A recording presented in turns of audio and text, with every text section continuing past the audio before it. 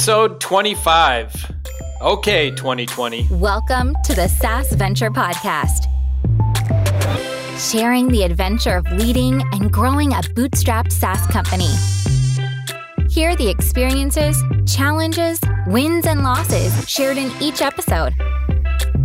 From Aaron Wyke of GatherUp and Darren Shaw of Whitespark. Let's go. Welcome to the SaaS Venture Podcast. I'm Aaron. And I'm Darren. And we are here to look back at quite the year that we've had, wouldn't you say? Let's say, yeah, it was a year for the history books. This one, it was it's a bad year. 2020 really sucked for most of the world's population. It was a crummy year, but I guess.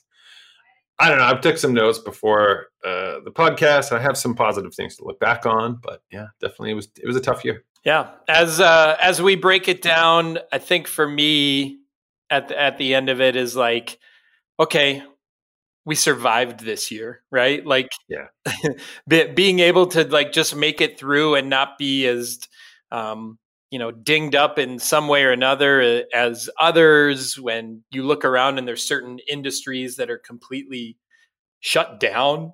Yep. Right. Have your doors closed. Like, it's amazing when you think what it must be like to be in those types of industries.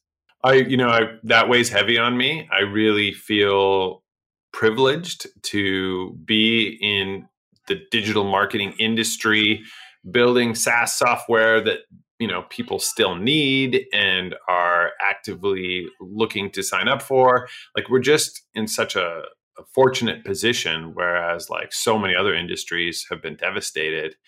And so I think about that all the time, about like, wow, we've got to recognize our privilege here. Yeah, absolutely. It for better, for worse, however it happened, accidentally, on purpose, it isn't hard to look and be like, man, thank goodness my industry has, survived this well. Obviously, some aspects of our industry have absolutely taken off because of what COVID has forced. Yeah, totally. If you are at Zoom, a Zoom shareholder, any of those things, like you know how true that is, or just probably any product in the video conferencing or live communications world is just skyrocketed based on immediate demand across the board. Totally. I really wish I had like thrown some money into Zoom when back in like early March, be like, oh, quick, put all of our investments into Zoom. It's going to be huge. Back the dump trucks up to every tech stock in the last 10 months, and you're not doing too bad anywhere, right? Yeah, it's true. Oh man.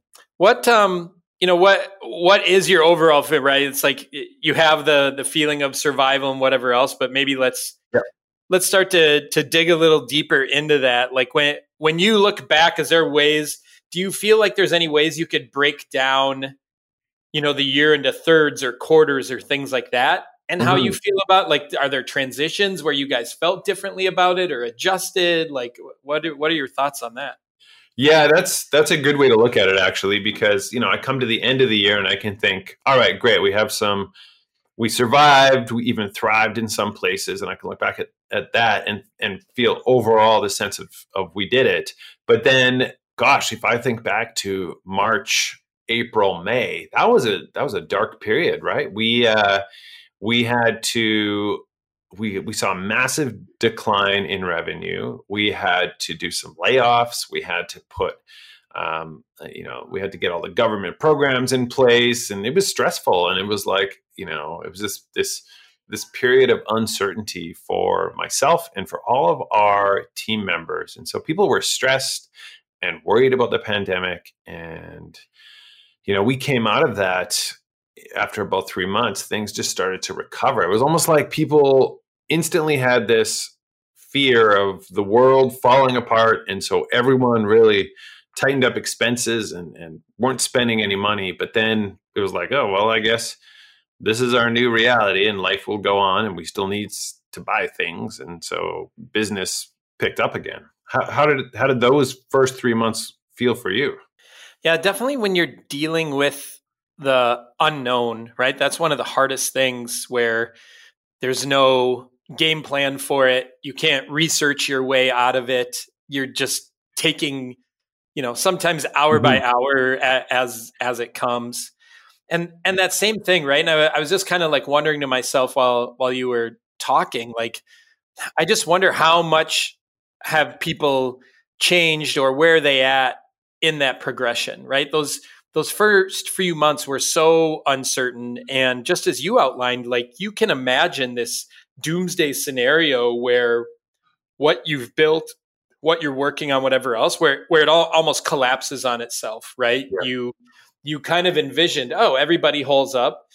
Business is just kind of killed off in every way, right? It felt like what's going to go on and continue on. You entertain those kind of thoughts. And then as time goes on, some of that regresses in certain areas, in the world of software, at least. And then you find, all right, well, here's the next thing we can do, right? And I think we started doing a lot of like, short-term focus things. Like here's the 30-day plan. Here's the next 30-day plan, right? And it was kind of focused on just taking small chunks because you can't predict or look at anything further than that. And I think we saw, like, that was one thing that I took from some of the larger companies at some point when they're like, hey, and I can't remember if it was Apple or Twitter or Google or, whoever did it first, but a couple of them definitely said like, hey, we're remote until like June 2021, right? Yeah.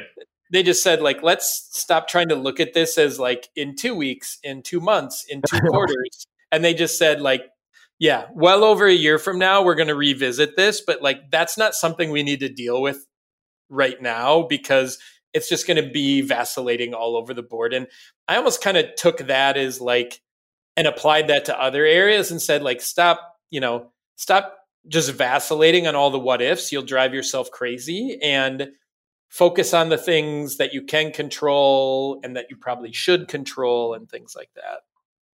Yeah, it was funny to like look back at some of the emails we got from that time, like in early March. It'd be like, we're closing our shop, but we expect to be reopened in 3 weeks. People are like, they really thought this is going to be a short-term thing in so many ways.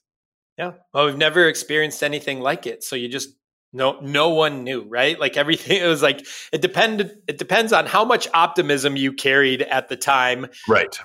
Or in some circumstances, and you can get this, a business would also look and be like, hey, anything longer than this, and we are in trouble, right? And I mean, that's where I feel with so many of these restaurants is like, they're not built to just shut down for a month, much less, here in Minnesota where I live, they're on their second 6 week to 8 week shutdown of, no indoor dining at all in any capacity in any way. And then to top it off, there's like this time around, there's absolutely nothing that's lined up for support of what they need or helping them out, right? It's just this really wonky scenario of the government saying you can't operate and we also can't help you. And my hope is they should have already had help lined up before they asked them to do this again or mandated they did it again. But we're really starting to see some rumblings here between restaurants just all saying like, we're not going to do what you're asking us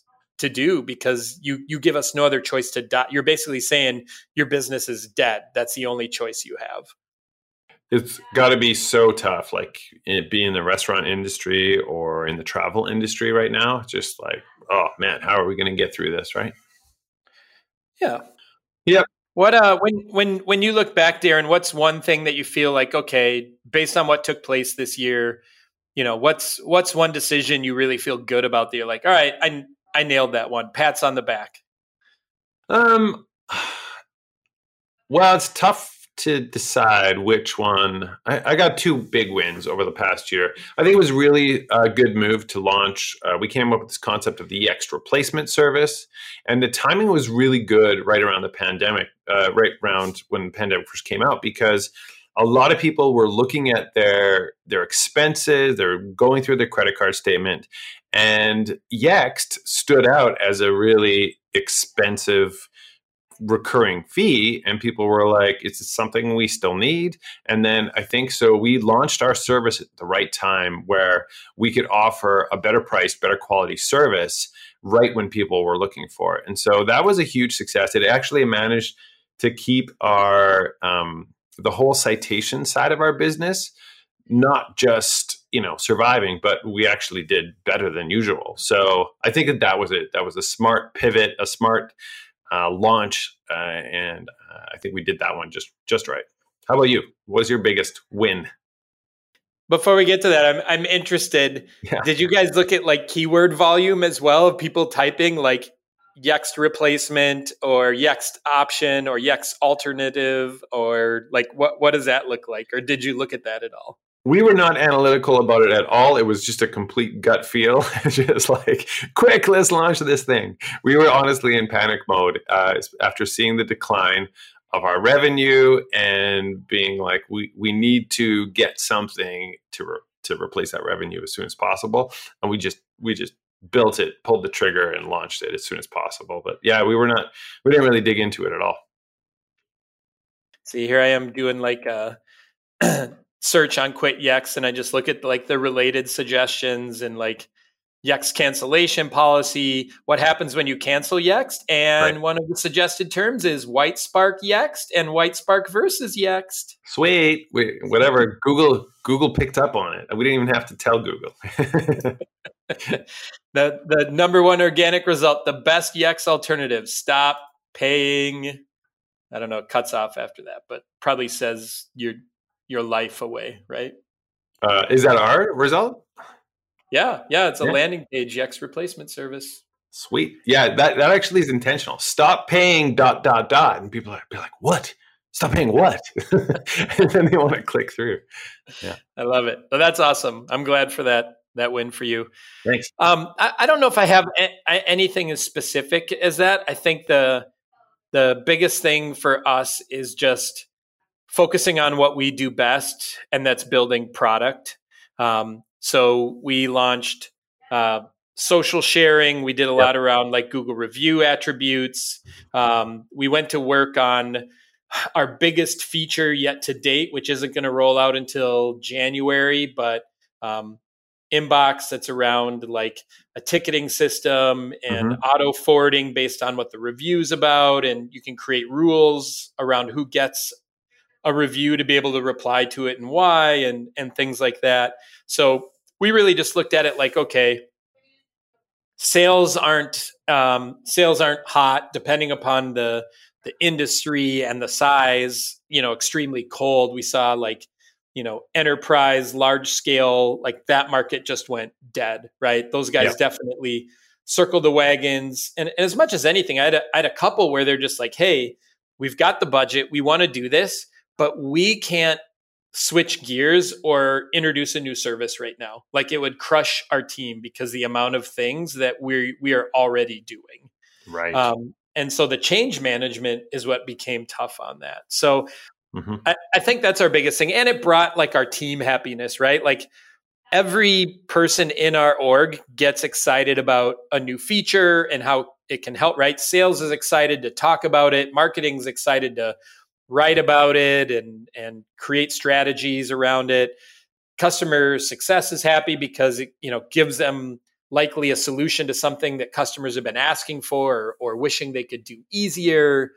Engineering's proud of what they've created. So that really helped us create a lot of internal wins by like, let's just, keep building great things and let's put all of our focus there because that's the most controllable thing for us right now. Yeah. There's lots to look back, and I think, you should feel proud about what you built and what you continued to iterate on at GatherUp. There's all those things are fantastic launches. You got to think about some companies. Like I watched them, and I'm like, they haven't done anything in a year. I'm not going to name names, but I'm like, I keep wondering, like, what's going on over there? Yeah, and who knows? I mean, and it could just be, again, if the name of the game is survival, and depending upon, how hard their revenue took a hit, and you're going through staffing changes and things like that, that can definitely derail those things. I mean, we saw some of that too. I mean, to transition into like the the toughest or decisions you didn't love or whatever else, like that, obviously. And I'm guessing, probably you're in the same boat with that, is like when we had to furlough a couple of people and eliminate a position, like that was terrible, right? I talked about that openly on this episode. Like I sat and shed tears to eliminate a position of someone that was a great contributor to our org, but because of what the go forward in the moment had to be, that position was a definite non-essential within that. And that was really excruciating. Oh man. Yeah. That I think that might be the hardest part of, being a founder, being the person that runs the business, is layoffs. Gosh, I just hate that. It's the worst thing. Yeah. No, it's because every time you hire, right, you feel like, okay, now I have responsibility for this person, putting food on their table and taking care of their family and progressing their career. And right, you have all those things. And when you just bring a complete stop to it, especially in this case where it's not from a like, hey, you never hit expectations. You were a poor performer. We gave you chances. We worked on an improvement plan and none of those things happened. Like that wasn't around this. It was just hey, we have to tighten the belt. And so we have to look at like what is most non-essential as this belt is tightened and how things move forward. And when you're inside of an org, right, with us being acquired, it wasn't 100% all my say. Yep. And that, I can see where the company decided that. I personally wasn't aligned with it. And that made it even more conflicting, right? Just made it even harder. That's an awkward thing. Like, you've been used to calling all the shots and you're like, oh, wait a minute. Someone else is calling some of these shots now. Yep. No, that is a massively difficult thing to adjust to if you're acquired and you stay on. Going from being able to lead in those ways, good or bad, to being someone that you might have some say or some influence, but ultimately you're probably doing more to carry out someone else's final decision, is a much different position. So yeah, totally. Yeah. It's kind of like, Darren, I'm sure this happens to you, right? Like your wife tells you like, hey, we're not going to hang out with those people and you need to let them know. You have to be the bearer of bad news. Totally. Yeah. I'm not telling them, you are. Right. Outside of that, so there's so many other things, right? Let's maybe zoom out and take a look at some things outside of, we could obviously talk, and who wants to really talk about COVID at length? I don't. I think we've already spent it. Yeah. I think we've spent enough time on that and looking to transition out of that. But, outside of that, what's another thing that was like just an awesome challenge that went really well or really bad for you guys this year? Yeah, huge win was, and it'd been in the works for like pre-pandemic. We were really busy trying to launch our new local citation finder. And so if I look at our trajectory of subscription count, like it had been dropping week after week after week for about a year, just losing subscriptions, bleeding them. It had been horrible. And we're like, oh my God, we got to fix the system. And so we launched our new system, I think in April. And from that point on, it was a complete reversal in our subscriptions. We then shifted gears to a growth mode, and it has been growing week over week over week ever since we did that launch. And so it's the kind of thing that's like, oh, this is how a SaaS company is supposed to work. You should see week over week growth in your subscriptions. And so a big part of that, of course, is retention, right? So I think our new software really helps to keep people engaged and retain those people and continue to deliver value, which has been massive for us. And so huge win. I'm so thrilled with it. I can't wait till we launch the next iteration on that software, which should come in early 2021. And that's when we're going to raise prices. We've talked about that on the previous podcast. But for me, that's the most standout win business-wise in 2020. And I would guess with that, right, it wasn't like there were wins in how the the product, the local citation finder performed, right? And what you said, like reducing churn and turning it into growth and things like that. But there's probably also like bigger learnings, right? That you took away from this, and like when to make a move, how to think about it, what's really important to a customer, what's important for your product to survive. Like that probably is invaluable, right?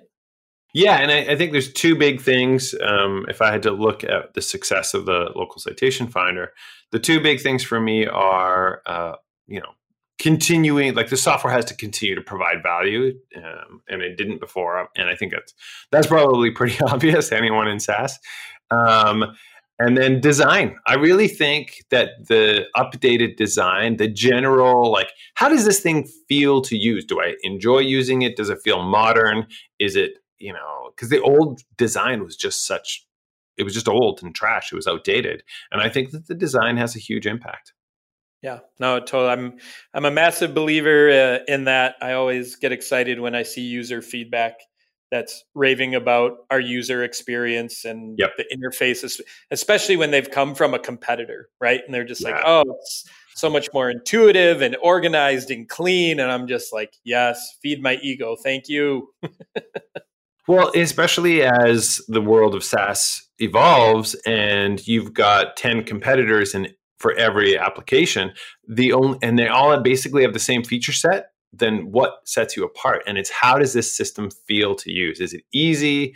Is it, enjoyable? Like, is there any kind of fun in the application? All of those things, I think, are so critical as things get more and more competitive to set yourself apart. Customer experience, baby. Yep.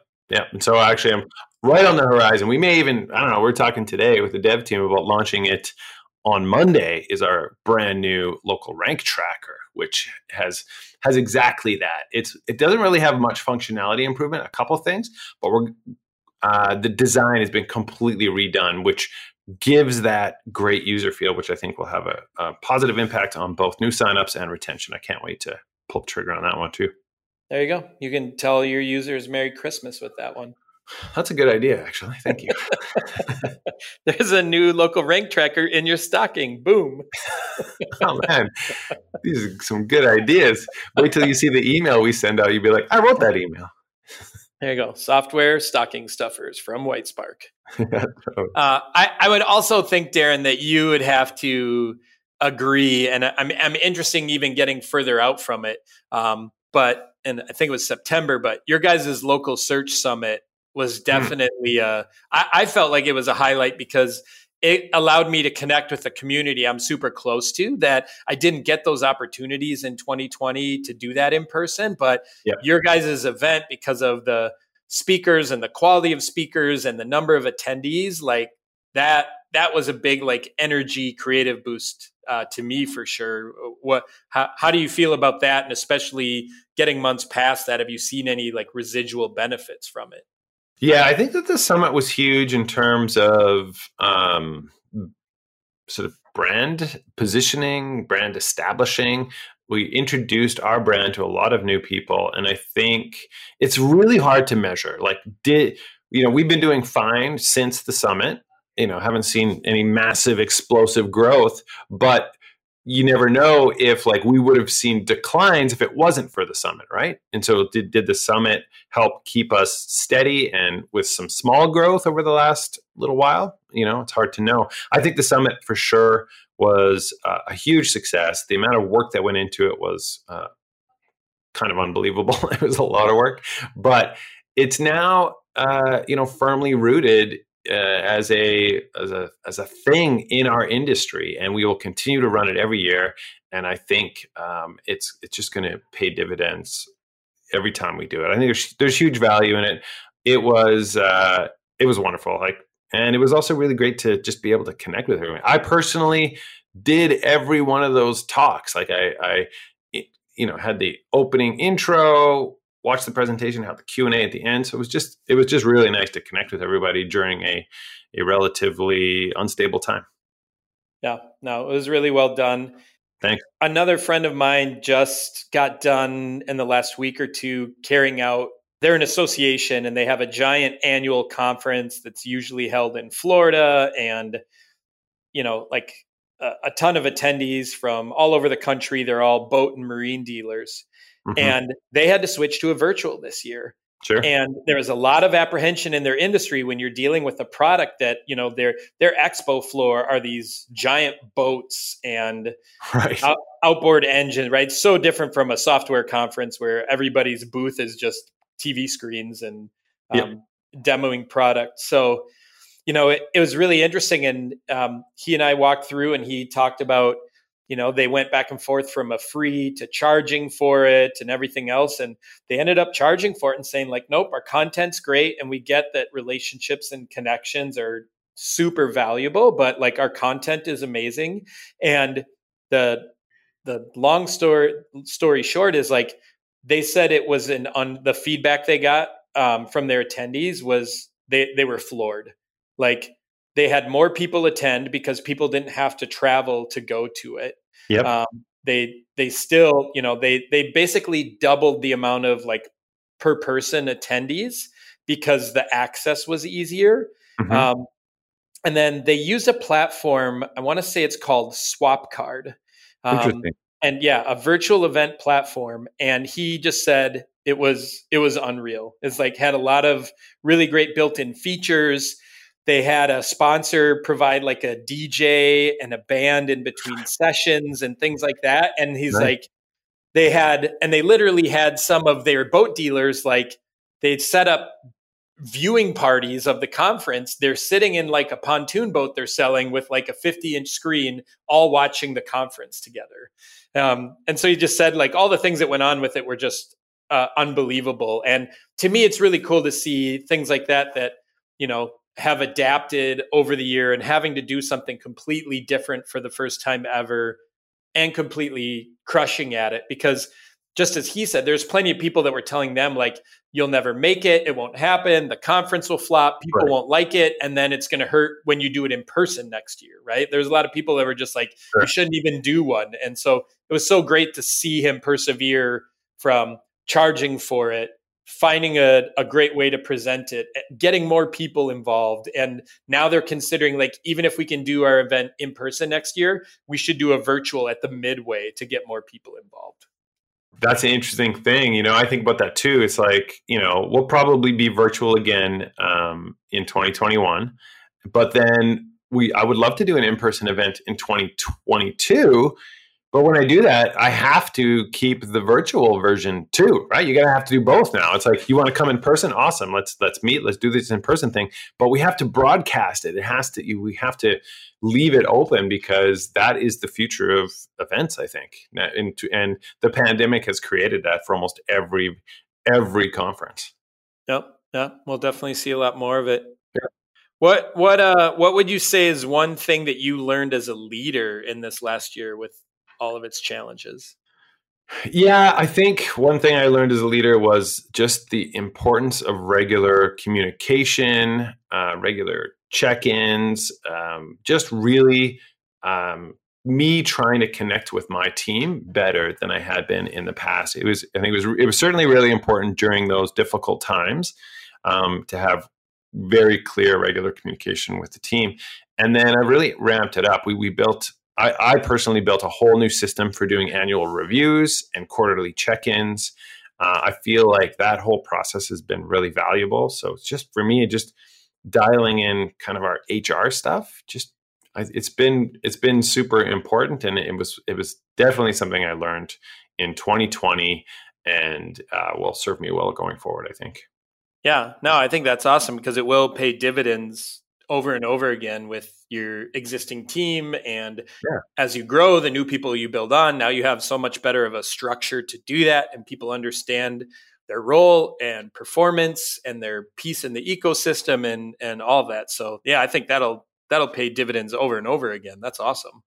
Yeah. It feels like it was kind of an area that I wasn't good at before. It was like, I'm just some guy who started a company and, now I've got a team of 30 people. It's like, I guess I should learn how to be a better manager, And so I needed to dial in some of that stuff. How about you? What did you learn as a leader in 2020?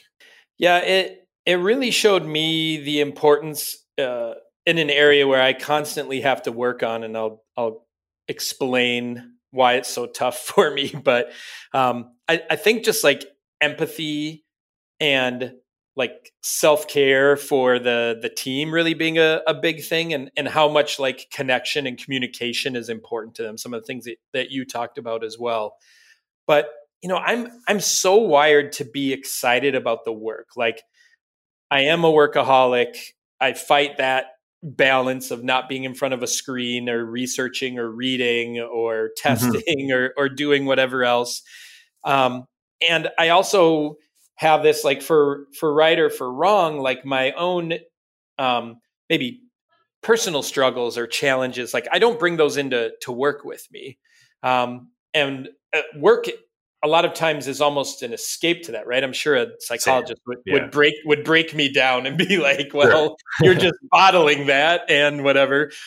But it's like, yeah, I like love that part. Work is like a hobby. It's a passion, all those kind of things. And so, but I have a hard time realizing that that's not true for a lot of people, right? Like, that line is much thinner and they cross over it back and forth. And it really had me looking a lot at, like, how do I make sure that people feel taken care of and protected? How do they have space to talk about how they feel, whether it's uncertainty or confidence or whatever that might be. And some of it too, it wasn't just COVID that presented that. It was coming out of selling the company, right? Where you're like, you're pushing, and then you cross this line that really is a finish line to some extent, right? Yeah, it feels like it. And then you get on the other side, and then you realize, like, oh, well, I still want all of these people to have the career that they want. And their finish line might not have been the company being acquired. And so you have to, like, retrain your focus on those things. So for me, it's been just like trying to balance those out and having more empathy as a leader for people's personal lives and how those things work. And then realizing too, sometimes, right, it's great that I can be so laser focused, so heads down, so obsessive sometimes, but then I also need to realize for myself, I'm probably locking myself out of something else in my life I should be present in or deal with, or take care of. But I run to my go-to of, great, here's work that allows me to be productive and focus and whatever else, and run away from something else. Oh man. Do we have a therapist listening that could have a chat with us? Because, man, all that stuff really resonates with me. It's just like, for me, it's like, oh, if something's difficult in my personal life, then I've always got the work life that is just a continual source of positive reinforcement. It's like, I know that I can push hard, do this thing, get recognition for it, see the success. And it's just this, like, thing that I can always turn to if it's like a pick me up, it's like, I'm feeling down about something, it's probably not healthy, but maybe it's healthier than other escapes, I would say. At least there's that. The other thing is, I know I do the opposite, right? If, like, work's really hard and I'm getting kicked in the teeth there, I'll bring it into my personal life and ask, Marcy, my wife, or, family time. I'll use that to, like, heal me or medicate me or do whatever else, right? But I don't, the opposite should probably be done to some extent too, where it's like, hey, work, take a back seat to deal with these other things, or be more present, right? So I'm working on it too. I think we're both aware of it and working on it. Yeah, I don't know. I probably need to work a lot harder on it. I'm maybe barely at the tip of awareness, but I definitely can do better with it. Yeah. So lastly, let's take a peek. What are you looking forward to in 2021? Like, let's say we get the pandemic under control, right? Now, I don't think eradicated isn't the thing, but, like, we get back to a 70-80% level of where we were normal. We're still making smarter decisions on contact and, things like that. But, like, what are you looking forward to next year? I think I have low optimism about our ability to get back to normal, get back to seeing people in person. I, I don't think we're going to see much of that. And so, maybe by the end of the year, but I think like by summer, we might be getting closer to it, depending on the state of vaccines. But then I worry about the fall again, the second surge type thing concerns me. And so I just don't have a lot of optimism that we will be back to seeing people in person. But I can definitely look back and think about what I'm grateful for with the lockdown. And it was just this opportunity to get closer with my family during this time. It's like we spend every waking moment together. We are connected all the time. It's like we're learning how to care for each other better. We're learning how to, argue better. We're just getting better at being together, and there's this closeness is growing. I feel, closer to both my wife and my daughter than I ever have been. And so I can look back and be grateful for that. And I can look forward to strengthening those relationships going forward, and then I feel unbelievably optimistic about where we're headed as a company. All of our legacy code is basically complete now. Like we don't have any more legacy stuff that we've been dealing with in our software, which opens us up to have much quicker sprints, release dates. And, I've recently promoted one of our developers into a team lead position. I just really feel like we've dialed that in, and we're about to hit our stride with like weekly releases of awesome new features, tons of stuff happening, really expanding our software, and finally breaking free of some of the chains that have been holding us back for many years. So I don't know. I feel extreme optimism about 2021. Despite the pandemic. Yeah, no, that's awesome. I mean, gratitude is definitely a healthy thing. I'm probably concerned with you if your wife and daughter are going to get better at debating and arguments with you. Like you are going to be in a lot of trouble, my friend. So, well, no, they've always been way superior to me. I'm just stepping up a tiny bit. Yeah. Oh, nice! You're gaining ground. Good. Yeah, good. I'm learning how to argue a bit better. Yeah. Oh, that's awesome. And yeah, that is so freeing when, you hit points in things where you like reduce technical debt and you just feel like, okay, now we have an opportunity for an efficiency sweet spot because we don't have these hidden uh-ohs or these things that just kind of, hold us back that you kind of look at and you're just like, why is it that's holding us back, right? Something that almost feels irrelevant to some point, right? But it's like this invisible hurdle that is very, very real to get over. Yeah, and we deal with it on a weekly basis. Like some of our legacy software, particularly it's our account system, which just like it distracts our developers nonstop from like progressing on new initiatives. And that is, early 2021, we'll be launching our new account system and then building a whole system on top of it, which, man, can't wait. How about you? What are you looking forward to most in 2021? Yeah, well, I can't share everything yet, but let's just say probably the next time you and I record in January, right? We're a week out of Christmas right now, and this will probably post just before Christmas, but I will probably have some news to share that's some pretty big changes. So, exciting. Let's just say I'm excited about change and maybe getting back to some roots of some things, but a lot of excitement, a lot of big ideas, and I think I'm going to make some of those happen in 2021. So, Yep. I have a little bit of inside knowledge on some of that, and I'm excited for your 2021. I think it's going to be amazing. Me too. I'll either go down in a ball of burning flames, or I'll just be constantly on fire. I mean, I don't know. The opposite. You're going to be rising up like a phoenix from the flames. All right. I'll take that. I'll take that all day long. So. Yeah. Anyway, I think we'll, as far as this podcast, which I'm also super grateful for the time that you and I get to sit down and talk every month. And same. catch up before we hit record and get to do the episodes together and banter and share. I'm looking forward to the content that we'll be talking about next year, just based on some of that stuff. I think it'll be fun. It'll be fun to be talking about the stages of something new. I think will be pretty exciting. Yeah. Also looking forward to that. So much to talk about in 2021. We got big plans, you and I. There we go. 2021, we're going to take over the world. Yeah. At least part of it. Small, tiny piece of the world. 10 miles north of the Canadian border and 10 miles south of the Canadian border. We're going to take that part over. Whoa, that'd be huge. If we could get that much, let's do it. Oh, awesome. Well, cool. Let's wrap it up, Darren. I wish you and your family a very Merry Christmas, Happy Holidays, Happy New Year, all of that stuff. And maybe we'll sneak in some time to chat in between the holidays. But if not, I can't wait to talk to you to start off 2021.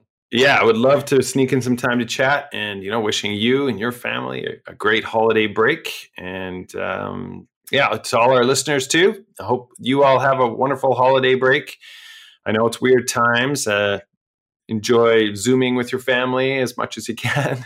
And look forward to continuing this podcast journey with you all in 2021.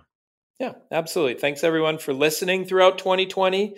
You've probably had more podcast minutes logged than ever before, and happy if we're one of the ones you've chosen to be in your rotation.